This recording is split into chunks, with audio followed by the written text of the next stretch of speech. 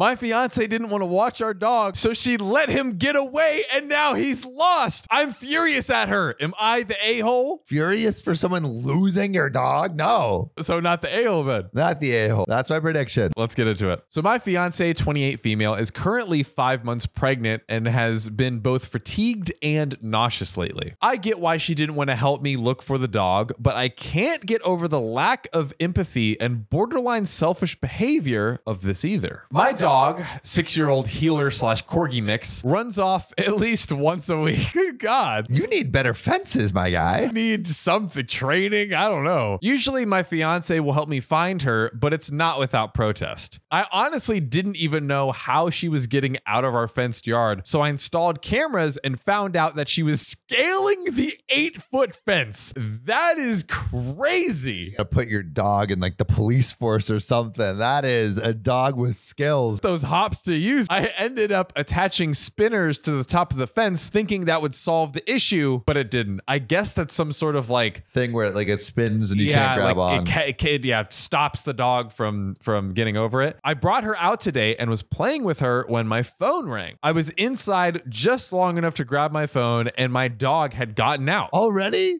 Bro, this dog is done. I immediately went and searched for her, thinking she couldn't have gotten far, but I couldn't find her anywhere, so I went back to the house and asked my fiance, who was curled up on the sofa, to come help me. Yo, the fiance is like, not fucking again. Let's get a new dog that doesn't run away every 5 seconds. How about that? After I asked her to help, my fiance immediately said, no, not doing it. She said she was tired of chasing the dog and that she isn't dealing with it anymore and that I should have been out there watching her. I explained to her that I had been watching her and simply stepped away for 0.2 seconds to grab my phone just inside the sliding door, and she had escaped. Just 0.2 seconds enough for the dog to escape. She again said it wasn't her problem and she's not exhausting herself anymore to search for my dog. I won't even say it was unexpected because, as I said, in the past, she has always had a problem with helping me search, but she's never said no. She just complained about it. At first, I went in and searched myself. After maybe half an hour, I came back and asked her again to come help, and she snapped, I said no. I am so tired of chasing that dog around multiple times a week when I'm already exhausted and throwing up constantly. Fair. I panicked and unleashed some yelling, which involved me telling her she was such a bee who lacked empathy and that I was thoroughly disappointed with my decision to be with someone so heartless. Okay. Oh my God. You might have said some things that are going to be hard to come back from. It was out of pure fear and panic on my part, and I did apologize later after I found my Thank dog. God. But she said, go